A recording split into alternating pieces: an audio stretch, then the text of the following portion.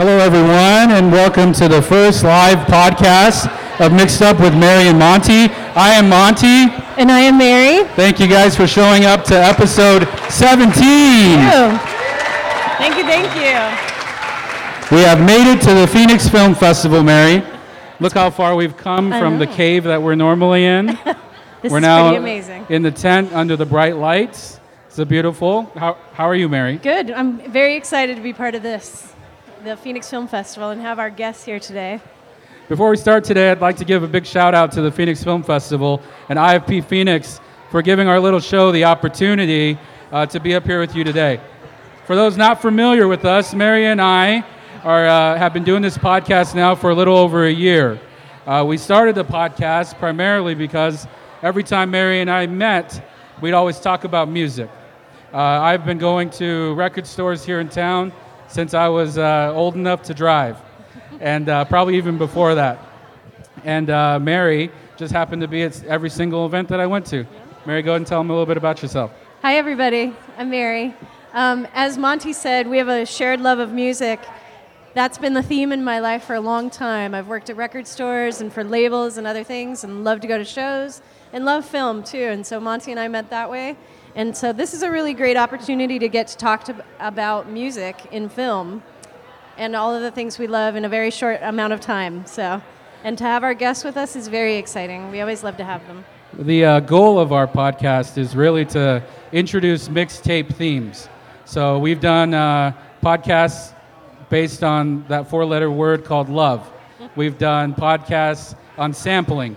We've done podcasts on our favorite movie soundtracks. We've done favorite live performances. We've done quite a bit. So today what we're getting into is we're going to get into some discussion with some very talented filmmakers that have their films playing here at the Phoenix Film Festival. We're going to be talking about music, but not necessarily just music composition, but we're going to talk about soundtracks. We're going to talk about musicals. These are all influencing items for these filmmakers. And the guys that we have up here, music plays a huge role in all of their films. All three of them have exceptional films that utilize music. I think probably some of the best that I've seen of all the films I've seen here at the festival. Mary, would you mind telling our lovely audience what we're going to do today? Yeah, no problem. Thank you again to everyone at the Phoenix Film Festival. We really appreciate your support and for coming out. Today we'll be discussing music and film, as Monty mentioned, whether that's a score or a soundtrack or a musical or a music documentary even. So every kind of form of music and film. I have a feeling all of you really enjoy both formats. So we'll talk about the differences in scores and soundtracks, get into that a bit, the nuances, what makes them outstanding. Composition and scores obviously vary, so we'll talk about that a bit more. But yeah, I think we're going to have some fun. We're lucky to have some experts again, like I said today. So ladies and gentlemen, please welcome to the Mixed Up table our first guest, Neil Upadhyay. Hey guys, thanks for having me. My name's Neil Upadhyay, and I'm the writer and director of Dating Daisy, a film that we were very privileged to be able to screen at the Sedona Film Festival this week. I am not the composer on my film, and so I'm going to leave as much airtime as I can to my distinguished colleagues that have done a lot more hands-on music writing than I ever hoped to do in my career. But music is by far my favorite part of the filmmaking process, and I've been immersed in it ever since I knew that this was an art form that I was going to dabble in, and would love to just share with you some of my influences and observations on the craft. Neil, what's your favorite band? My favorite band is Tool. Oh, nice. Nice. An Arizona lover. An Arizona guy. Good. Arizona Bay. Our next guest, sitting right next to Neil, is Maddie Steinkamp. He's the director of Play the Documentary. Hello, Maddie. How's it going, everybody? Maddie, if you wouldn't mind telling our audience a little bit about your movie, maybe a little bit about yourself as well. Play the Documentary is a film that focuses on the importance of music education in public schools. Thank you. We feature about 65 musicians and educators from around the country and around the world that perform for us on the film and to give us their passion story and why music is important in their lives. Probably the greatest thing about our film is that every single bit of music in the film was completely from the live performances that we did with the artists. All the background music was original pieces from the artists themselves that we got to record. So that was one big thing for our film, I thought. Excellent, great. Our next guest sitting right next to Maddie is Oliver Thompson. He is the director of Welcome to Happiness. Let's get a big round for Oliver. Thank you. Oliver, why don't you tell our audience a little bit about yourself? I wrote and directed Welcome to Happiness, but I also scored Welcome to Happiness, although that was not initially my intention. I am a composer, but I thought I had enough influence on the final product of the movie, so I wanted another voice to come in and write the score. But things have a way of working out or not working out sometimes. And it just ended up being the most efficient and I don't know, the right call for me to just go ahead and score the film. So that's why I ended up wearing yet another hat. Excellent, excellent. Maddie, what's your favorite band? I forgot to ask you that. That's a complex question, you know. can- I mean, there's It You can always give will us a be. few. You can give us a few. I would say that Weezer definitely molded my entire career. Nice. Both in, I was originally started my career in the music industry, and I definitely went after bands that were original sounding, like Weezer is. You know, they're singularly sounding. Like if you hear a Weezer song, you're like, that must be Weezer. And I think they've kept that throughout the years, and that's got to be the one. Their newest album is fantastic. I totally agree. I really liked it. Totally agree. Oliver, favorite band? I think we're going to talk about it later, right, with my favorite doc. My favorite okay. band is Fish. All right. I excellent. like a lot of music, but they are just, I've been obsessed with them since I was in high school, and they just I keep coming back to that well. So. Excellent, excellent. No, I'm just going to say, I like that we're varied in our favorite bands here as well. So it'll be a nice mix of things to go over kind of the topics that we'll be talking about today. We're going to do favorite scores, favorite soundtracks, favorite musical moment, which could be anything in film, really, as long as music's involved. Favorite musical, and then favorite music documentary. We're going to blast through them. So without any further ado, everybody, let's turn this up to 11 and get it started with our first pick. I'll be going first today. We're going to talk about our favorite score. March of 1977, a film being scored for release. Little did the composer know at the time, but the film he was working on would become one of the most popular films of all time. Beloved films of all time, and his score became one of the most recognizable themes. Composed by John Williams. Can you guys hear it okay? Yep. Turn it up. Turn it up. There you go. Can you guys still hear us okay? One does not play down and play off John Williams. So John Williams responsible for every single part of that, you know, that how beautiful Star Wars came to be. And this is from Episode 4, New Hope. About 2 years before this, John Williams scored another film that ended up winning his second Academy Award. Can you guys name what movie that was? It was Jaws. Nicely done. Nicely job, done. This Star Wars was I'm sure there's a lot of people who in the audience who agree, a formative film for me as a young man. And currently, my 4-year-old son requests Star Wars every time we get in the car. You've raised So him well. We Millennium Falcon to school and back. Mary, go ahead. It's hard to follow up Star Wars, by the way. He really went for it there. Yeah. So I've picked for composer and best score. It might sound a little funny, but I did choose Braveheart by James Horner, who composed that in 1995, which is crazy to also think about how that movie is that old now. But it was nominated for Best Original Score. It lost to Il Postino that year, of all the things. But as we talk about score, it's really important to me as a piece of the film. It's a character as well. And I see this. This is from the scene where the funeral is happening. William Wallace's father has passed, and that little girl comes up to him and gives him the thistle. and in my mind, I can't not see that scene when I hear the music. So I feel that's very important to scoring. So, Evoking that emotion, correct, gentlemen? Right? Oliver, just kind of a off topic. Your film has a mix of like live music and a score. One thing I really liked about your film was the fact that it felt like when the score was present, the composition was there, that there was really like, I mean, it felt like there was almost like a transition. Like you knew that this is when the emotional stuff was going to be happening. And then it played well into a lot of the live tracks that you had going on as well too. Who was your, did you perform the songs? The songs are my friend Peter LeClaire. Gotcha. He's a very, very talented singer-songwriter who I've known since high school. And I knew I wanted the movie to have one singular voice. There are 2 other artists that just ended up working out as well, but 6 songs are by Peter. So he is, predominantly the voice you hear. And I knew I wanted that, so it was a no-brainer to go to him because I've been a huge fan of his since we were 17. Is that a hard thing for you guys to do as far as like, let's say that you get someone to compose your music and you're there with him kind of creating it. What happens if like it comes out and you're like, I don't really like that?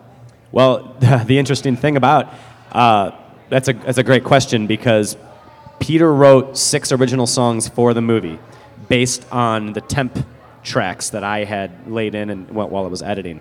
I didn't like any of those. It's not that I didn't like them. They were good songs. They weren't doing it for me. And then I didn't know how I was going to tell him that. It was I was a bit anxious. And then he had been sending me other tracks though as well throughout the months. Just, hey, here's another thing I have. It seems kind of cinematic. I don't know, maybe it'll work. And I started listening to that stuff more openly and realizing, oh man, no, and it completely redefined how I saw the movie and how I heard the movie, I should say. So I got out of my own way with what I had decided was the tone of each needle drop, and I decided, and I realized Peter has given me something that's even better. Let's talk about temp love for a second, right? Yeah. As you're cutting the film, you want it to still have that same emotional impact for your audience that you're doing test screenings with. You put all these scores from other films, songs inside, and before you know it, you can't imagine the scene without the the score from Braveheart in that one section. And then your composer comes in with a fresh idea, and you're like, well, You make it sound more like Braveheart. which is the worst thing. You would never want someone to come to your writing and say, well, if you could just eternal sunshine it up for me a little bit, right? And so what a stifling process it is to come into that. And I think that spotting sessions are one of the most important parts of engaging with a composer. And when me and my composer Jay Vincent went through that on Dating Daisy, we spoke about it I spoke to him the same way I would speak to an actor or a cinematographer in terms of painting tone and mood, listening to the entire film. In fact, I think that the cut I gave him, I never gave him the temp. We discussed the temp, but I never let him hear it with the temp, and that was his choice. And that's so important to go into it fresh with the intention. It's really, really key. Yeah, I agree completely. And I was fortunate enough, like I said, I had hired another composer initially. So I did get to do a spotting session with him. And I think in some way, that was at least benefit. It was kind of like I by doing it with another composer in the room, assuming at the time they would be the one writing the music, it did help me figure out, once I ultimately ended up being the one who composed it, but I still got to do a spotting session sort of under the impression that someone else would be composing the music. Excellent. Okay, Neil, go ahead. Sweet. I've chosen for composition Howard Shore's amazing opera that he set to Lord of the Rings, which is the reason that I'm a filmmaker. And I think they're going to play for you Return of the King, The Lighting of the Beacons. And there's a couple things about this score in general that is just so amazing, iconic, and works so well. He really went into leitmotif. Howard Shore used leitmotif to great effect here, where every character, every country, every culture had a theme, and what you were hearing was almost like an opera. You could have turned off the picture and still understood what was happening and what the stakes were and who the players were on stage just from the themes, right? And that's a very old classic way of doing things that you don't see to that extreme much anymore. Right. And in the lighting of the beacons, this is when Gondor finally calls for aid. You see the lights across all the mountains light up, and from Gondor to Rohan, it's set off, and you know that they're calling for help, right? It's and an incredible scene. It's an amazing Yeah. scene because in each of those films, there is a moment where basically Peter Jackson was like, now it is time for the music to do its thing. And he just cut loose, no dialogue, no nothing. It's just time for the music to go. And I remember being in the theater getting absolute goosebumps as the music hit that final crescendo. Because, man, music is a way of just cutting through the garbage. It speaks directly to the heart in a way that nothing else possibly can, And this is this moment. It fills in the gaps. And right at that moment, when you hear the Gondor theme at the fullest that you've ever heard it, there's so many layers of symbolism we're talking about, right? This is hearkening back to this nation at its strength. This is the full development, the full orchestra, and you never hear the theme this powerfully ever again. And what was even cooler was then going back and seeing how he had gotten there. When you see Boromir, right, who is basically the Prince of Gondor, and in the very first film, in the Fellowship of the Ring, when he's at the Council of Elrond, and he's talking about, Gondor will be the one that protects you, and by the blood of our people are your lands kept safe, Howard Shore brought in one French horn and played the Gondor theme over that, and then you never heard that again until you actually saw that country and people in film 3. That's amazing setup and payoff, and the theme you just heard is the ultimate climax of that development. It's awesome. That's one of the best descriptions for the Lord of the Rings I've ever heard. It's amazing. That's I love it. great. It's amazing. Fantastic, Amen. Neil. That was fantastic, buddy. Okay, Maddie, go ahead. So my family were a bunch of comedians when I was growing up, and Mel Brooks was a major part of my life. Me and my girlfriend were talking about my favorite film of all time. I was like, I think Young Frankenstein. But this is Blazing Saddles. The opening main title theme is Perfect. Battle of Rock Ridge. Mel Brooks wrote, I believe, the entire score and lyrics He did. of every song in the movie. And I love the idea that Mel Brooks has where it starts off with, he rode with blazing saddles. And then as it comes into the town, everybody that's walking by is singing the lyrics of it, and it totally messes with your mind a little bit. That is I just love that kind of sense of humor. I love throughout the film it comes back into the film the same song, and it gets sadder at some parts, and it gets slower and more minor, and then at the end it's like this heroic theme song at the end. Well, it does kind of feel like a musical as well in Yeah. Blazing Saddles, because the comedy, you've got to have that tuba sound and that clotting horse steps things. Exactly. But this is a very good pick. I'm very excited about Blazing Saddles being played in the tent for you all right now. Did you say Young Frankenstein's your favorite? I think Young Frankenstein's my favorite. I've been debating it. The thing is, I think that the series, the series films, the trilogies, and Gotcha. I like those more than a single film. Yep. So I think in a single film aspect, I think Young Frankenstein's my favorite. Excellent. Nicely I'm done. I'm a fan of putting on the Ritz, for There you sure. go. There you go, yeah. Yeah. Putting on the ring. Bonus performance by Maddie, everyone. Thank you. Okay, Oliver, go ahead. So I had chosen the score to A Clockwork Orange by, I think what we're listening to is Beethoven's Ninth Symphony proper, which is, of course, very, it's a big part of the movie, which I love enormously. I was, Wendy Carlos's original score, the electronic music score, which is both original and renditions of these famous pieces like the William Tell Overture and what have you, is really what haunts me when I watch that movie right from the opening frame, right from the not even opening frame, the opening just orange screen that says A Clockwork Orange on it. I mean, and then you hear that music and that close up. It's so incredibly haunting and amazing, and yeah. It's all of your senses working together. Yes, exactly. Being visually and audio, like everything's working together Right. to totally creep you out. Yeah, exactly. It just set this incredible tone. You know, all of that movie really does create an identity as well too for each one of the characters. Right.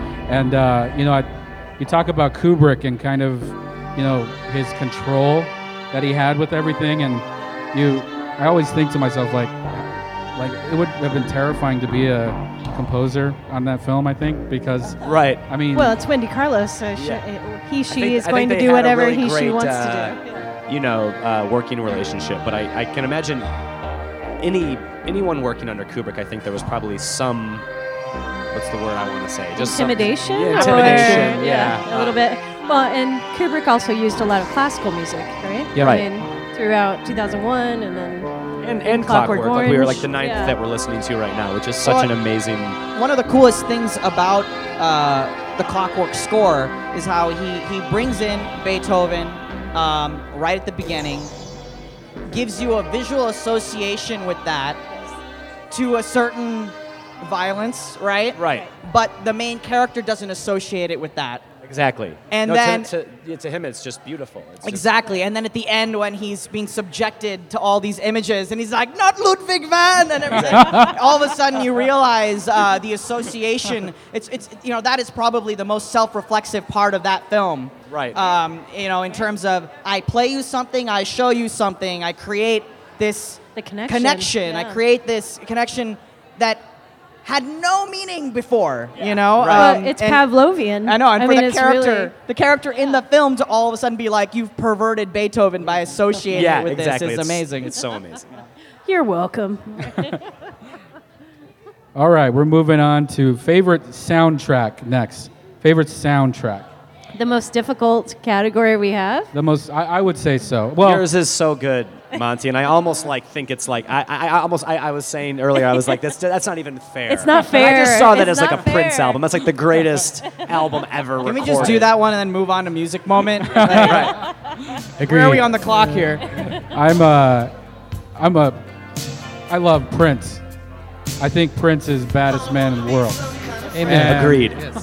You know, at 5'1", and his purple outfit, and at one point in time in his career, he was like, you know what? I don't want to be Prince anymore. I want to be this, right? And he went by the artist formerly known for a little bit. But there's something about Purple Rain that I think, it's just hold on. Can the rest of the podcast just be listening? We're just gonna listen to the entire Purple Rain soundtrack from here on out, guys. How do you not, like, I told my son one time, right? I told him one time, he's screaming in the back seat one time. I told him, I said, hey. There's no talking during Purple Rain. Did it work? It worked. It worked because I don't get that serious with him. But I turned around, I was like, whoa. There's no talking during Purple Rain. Monty and I have talked about our favorite soundtracks quite a bit, and we've talked about Prince I don't know how many times. 'Cause Yeah. The man can do quite a bit. Has Right. he done a score, though? I don't think you guys- so. I don't think so It yet. seems like he should have by this point in his career, but anyway, we have Purple Rain. Prince can do whatever he wants. I mean, I think a Prince score would be amazing. Right? You know, this was Under released the in Cherry 19- Moon might be considered That's a it. score. That's a very good Yeah. one. Yeah. That's also just another album too. I think. Yep. I don't know. True. This was released in 1984. It's the first time that The Revolution was given credit on an album. So, yes, Prince. Everybody go out and get Purple Rain. It's the greatest soundtrack of all time, in my opinion. And another 80s classic is my pick for the next one up here. Who here has seen Xanadu? Oh, look. Yeah, no one. We got one. Go do yourself a favor and go rent or download or buy Xanadu. Have you guys all seen Xanadu? Haven't. I'm not. Oh, nice. So one side of the soundtrack is done by Olivia Newton-John, the amazing Olivia Newton-John. And then the second side of the soundtrack is all done by ELO, Electric Light Orchestra. So it's a split soundtrack between the two of them. And the soundtrack is probably 100 times better than the film, but the film itself is really fun and very 80s. It's all about the muses, actually. It's about this guy who works at a record store who's painting the album covers, and then this girl rolls up on her roller skates, and is a literal muse, and her 6 sisters have all come to Earth to inspire people. So if that doesn't inspire you to at least just watch guys, the film, when you guys go home, because I know you're gonna go home and watch Xanadu right after this. I am. If it inspires like the next great film, right? We're coming back on here. We're gonna talk about it next year. that's your muse. Fantastic. And then the other thing, as a film nerd, do you guys know what Xanadu is in film world? Anyone out there? It's from Citizen Kane. Citizen There Kane. you go. Yes, I figured Does it have it's anything to do America's own with Kubla this, Khan. Xanadu is movie? it's an homage to cool. that. So Homage. it's kind of, I figured that was a good one for Phoenix Film fantastic. Festival fan. So anyway, so this is Olivia Newton-John Magic, what we've been listening to in the background here. I feel excessively wonderful right now. Okay, Neil, go ahead. Guardians of the Galaxy is my pick for favorite soundtrack, and it picks up on an amazing tradition that I think was really started by American Graffiti in terms of using music of a period to completely paint a tone painting of the area you're talking about, right? And I think Guardians did. The reason I picked it is because the music all has a very cohesive through line, right? Just to read the set list, you got Hooked on a Feeling, Spirit in the Sky, Fooled Around and Fell in Love, the Pina Colada song, Ain't No Mountain High Enough, and that is such a bizarre choice to set against sci-fi in the first place. But then the fact that the entire film is about his attachment to this mixtape that has so much to do with his family. Really, and then the fact that the Kevin Bacon references and everything keep on coming back in. I think they just found it's almost like the movie is an excuse to play these songs. And so when we're talking about soundtrack, I'm like, well. Yeah, and it's the perfect mixtape. It's a Exactly. literal mixtape Exactly. made by his mother. It embodies everything about a soundtrack. The movie is a soundtrack. So there you go. And we've talked about, one of the reasons Monty and I do this, mixed up with Mary and Monty, is about mixtapes and those people that make them for you. So a personal connection that he had to his mother in that, like you said, set against the totally crazy sci-fi setup and superhero world is such a wonderful juxtaposition, and it puts all of us there with him immediately. Go Star-Lord. I came across a website where they built individual soundtracks for every character in that movie. Some of the ones for Groot were amazing. It's like a 10-track, and it all had to do with wood. That's awesome. I was just gonna say. Okay, Maddie, go ahead. Garden State soundtrack was a big moment in my college years. That does date me a little bit. But the Garden State soundtrack introduced me to 3 bands that later kind of became some of my favorites. So the Shins. I love the Shins. I love the Shins. I love that I love Iron and Wine. Yeah, I love that beautiful. Iron and Wine did a postal service song in the Iron and Wine style, and I became a huge fan of the postal service, and was a big fan that they got back together that about a few years ago for the festival run. And I mean I think that it was such a weird thing because in college you're getting all this new music. Like, I went to NAU up in Flagstaff, Arizona. Go So Lumberjacks. You have go Lumberjacks. You have every type of person coming into college giving you all this new music, and you're like, whoa. And I think that soundtrack definitely introduced me to a lot of great music that was definitely like paving my way of like music passion.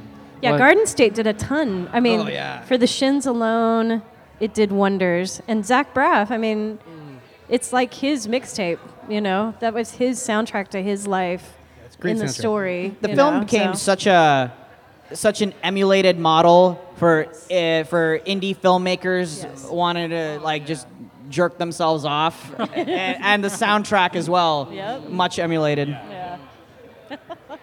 Okay, Oliver, go ahead. Well, I've chosen Good Will Hunting, and it's because of it turned me on to Elliott Smith, which there's two soundtracks on this list that changed my life as a musician, and it's Purple Rain and Good Will Hunting. So when I was 14, I had started playing the guitar when I was 13, and I remember seeing Purple Rain on Thanksgiving when I was 14 or 15, and I just it's when I realized I had just been enjoying thrashing out to Nirvana and Weezer and then when I saw that movie, that was the first time I heard lead guitar. Amen. Being a lead guitarist has become, I guess, kind of my primary instrument. It's the thing I actually practice. It's the thing and it's because of Prince. It made me. So I'm sorry. I'm talking about your choice, not my own. No, go ahead. But He's talking about Prince again. Good Will Hunting was a similar thing, where it turned me on to Elliott, and Elliott changed how I heard music. He changed the kind of music I listened to. He changed how I wrote music. He made me realize there's a darker side to things that can be very beautiful, and that it is. I think lyric writing was a scary thing for me, and being personal was a very scary thing for me, and this guy just lays it out on the line in a way I had. It's not that it never existed, obviously, but I had never really heard it to the degree of Elliott Smith's just honesty in his It's so personal. I mean, it's so personal and just incredible, and yeah, it changed my musical journey. Just one soundtrack to a movie, two soundtracks really on this. In another film where it really introduced an artist to a public. Absolutely. I mean, suddenly Elliott Smith went Definitely. from obscurity, more or less, to in the public eye, to being on stage at the Oscars. I mean, it was. To see, and everybody collectively at that time, when you see Elliott Smith on the Academy Awards, I don't know about in your life at the time, but I was surrounded by people in record stores and things, and we're like, yes, Elliott Smith just got on the Academy Awards and won. Yeah, Thank you. yeah. I was sitting it there was kind an of amazing thinking, moment. going, I didn't really know. It hadn't happened for me, I think, until a little, maybe the movie came out on video, on VHS. And that's when I really got turned on to him. So I do remember him in that white Armani suit, though, playing at the Oscars. And I remember just thinking, what? Well, this is, Celine Dion just sang, and now this guy's just sitting there with his acoustic guitar. It was a beautiful moment. It's a good moment. And Good Will Hunting, I thought you were going to talk about Afternoon Delight. That's the song that right. that film for me. Or Jerry Rafferty's Baker Street actually has an awesome Amen. moment when they get into that big brawl and then Yep. they bust into Okay, we're going to go on to favorite music moment in a film. Favorite music moment in the film. I'm going to take it back a little bit. It was the beginning of a film resurrection for this actor. At the time, nearing the middle of the 1990s, people had kind of forgotten the storied past and fame of this actor at the time. People forgot him strutting down the streets of New York. The memory of the leather jacket, slick-haired Danny Zuko was fading at that time, I think people really only knew him at that time for Look Who's Talking.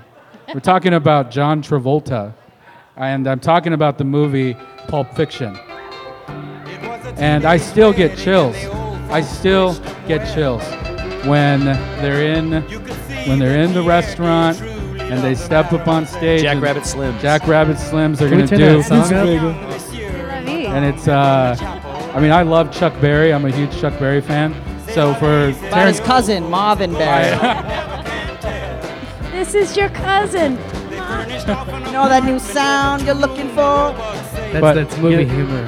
My mom was a big fan of Saturday Night Fever and Urban Cowboy. These movies that Travolta played a big role in. And I remember she hated Pulp Fiction because she couldn't get past the first 10 minutes of cursing and swearing. And then she walks back in the room and she sees Travolta dancing, and she stuck around. And I still tell people that's a big moment for me, because I think at that moment it was really kind of realizing the impact that not only Tarantino was having on film at the time, but just what he was doing further than what he was putting on screen. You know, these were like very like meticulous choices that he was doing, pulling songs out of like obscurity and, you know, bringing them popularity. Yeah, I mean, where would a Quentin Tarantino film be without music? There is no such. Between Pulp Fiction, Jackie Brown. Well, even like some of the themes that he puts into like Inglourious Bastards. Yes. You look at like him bringing Ennio Ennio. Morricone back for That's huge. Hateful Eight. I mean, and he finally gets the recognition that he deserves at the awards this year. But like you said, Quentin brought people back into the light. You know, he brings attention to the people that he considers legends on any level. But yes, good pick. I'm gonna put you guys on the spot. Let's go favorite Quentin Tarantino movie. Quentin, I'd probably go with Inglourious Bastards. I think that he had moments in that film where he was the most reserved he's ever been, and I really appreciated that. I think that the first chapter with the dairy farmers in France is some of the most unbelievable Tarantino that I've seen. You know, Hans Landa is just terrifying.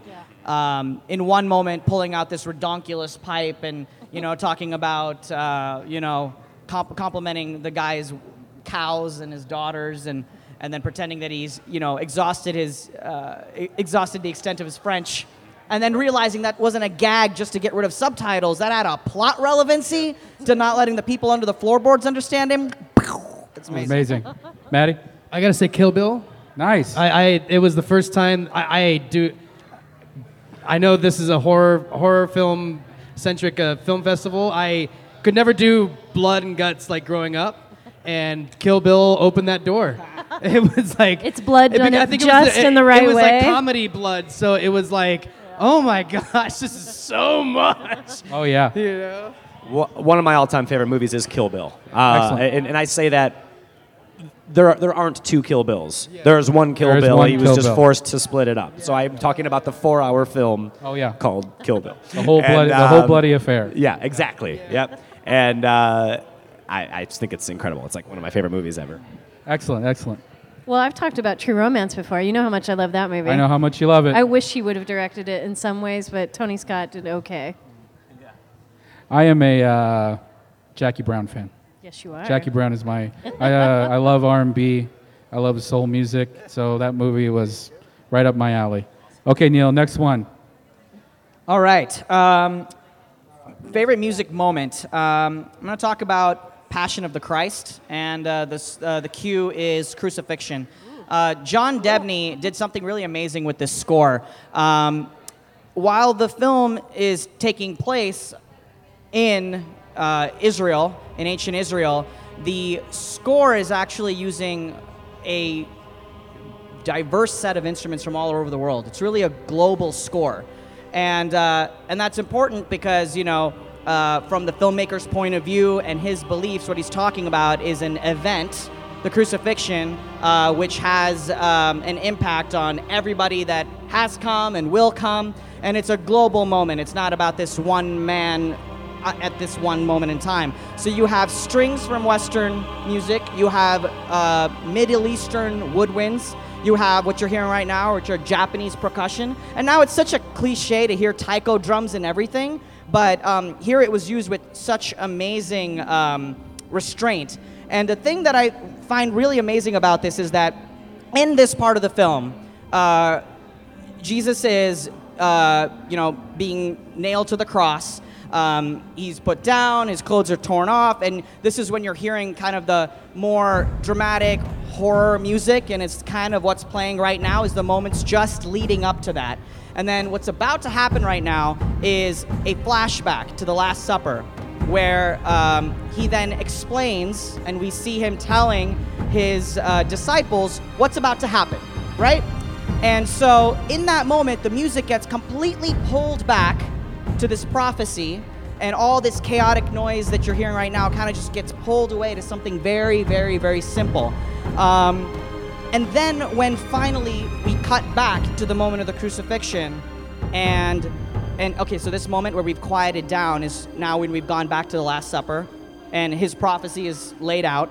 And then when we come back from this to the nail going in, instead of, there you go, instead of going to something horrific that is amplifying what you're seeing on screen with nails going through flesh, instead he goes to the most amazingly beautiful aria, and it's just this intense major chord harmony that just rips your heart out. It's just the most beautiful thing, and it's so thematically appropriate to undercut the violence of the crucifixion with what Christians believe is the ultimate moment of triumph over death and the devil happening in that moment. That's a moment of victory. That's the moment that's celebrated. And the way that was translated filmically here is just incredible. I think John Debney had a truly inspired moment of choice in going against type there. Excellent. Awesome. That's fantastic. We're running out of wordsmith. You're like I could listen to you all day. Thanks, buddy. We're running to out us of time. more. We're running a little bit out of time, so I'm gonna let you two get your last two in real quick, and then we'll wrap it up real quick. So go ahead, Maddie. The original Dr. Dolittle, Rex Harrison, it's a musical, but he sings to a seal, or I believe it's a seal, When I Look in Your Eyes, and every time I've ever seen it as a kid or an adult, I cried. I don't know anybody that can watch the scene without crying. It's the saddest, most beautiful scene in the world. It's just a very, I don't know, it's very powerful. Did you bring your Rex Harrison hat? No. Autumn comes, summer dies. Yeah, no, it's good. I see Don't the cry. Am I We're saying here the next for thing you. too? Let's. There'll be no let's see. tears. You can do the next one. Go ahead. Oh, I'm sorry. Take that back. Oliver, go ahead and do your last one. Well, there's two listed here. I don't know which one we're going to listen to, but I have This Time Tomorrow by the Kinks and Layla by Derek and the Dominoes. The two films being The Darjeeling Limited and Goodfellas. That moment when that Kink song comes in this movie, The Darjeeling Limited, is just really incredible. It's one of those music moments, marriage between picture and song, that when I got it on DVD, I would just rewind that shot over and over and over and over again, because I just love the way. Oh, that's just so good. And then, I think Martin Scorsese uses popular music better than anyone, and He expands my iTunes library. yeah, every time he's just the king, and just this whole montage with the Layla, the ending of Layla with that piano, it's just the most incredible. I mean, Layla's the star of that whole last scene. Absolutely, and we're just seeing all yeah. those dead bodies listening to Layla. It blows my mind. Excellent. All right, guys, we're running out of time today, so we're going to wrap it up before we finish our last selections here. So let's give a hand for our guests today. I'd like to thank them for coming out. And guys, why don't you tell us where we can see you? If you got a website or anything, we can help you get word out about your film. Go ahead, Neil. You can check us out at datingdaisy.com. We're going to be at New Filmmakers LA April 30th, so if you're in LA, please come and see the film. And it's just been an absolute privilege to be here in Phoenix. Thank you. You can check out playthedocumentary.com. We will be having future screenings on our screenings page there. You can also see it here at the Phoenix Film Festival on Thursday at noon, I believe. Excellent. Welcome to happinessfilm.com, I believe is the website. I'm learning more and more that I'm just the worst marketing person on the face of the earth. And I think that's the website. I'm 98% sure. So if not, I apologize. And let me know what is at welcometohappinessfilm.com, because I'd be very curious. Gentlemen, thank you We'll so look it up much. for you. Thank you so much for coming out and helping us out tonight. Thank you. Greatly Thank you. appreciate it. Ladies and gentlemen, thank you so much. I am Monty.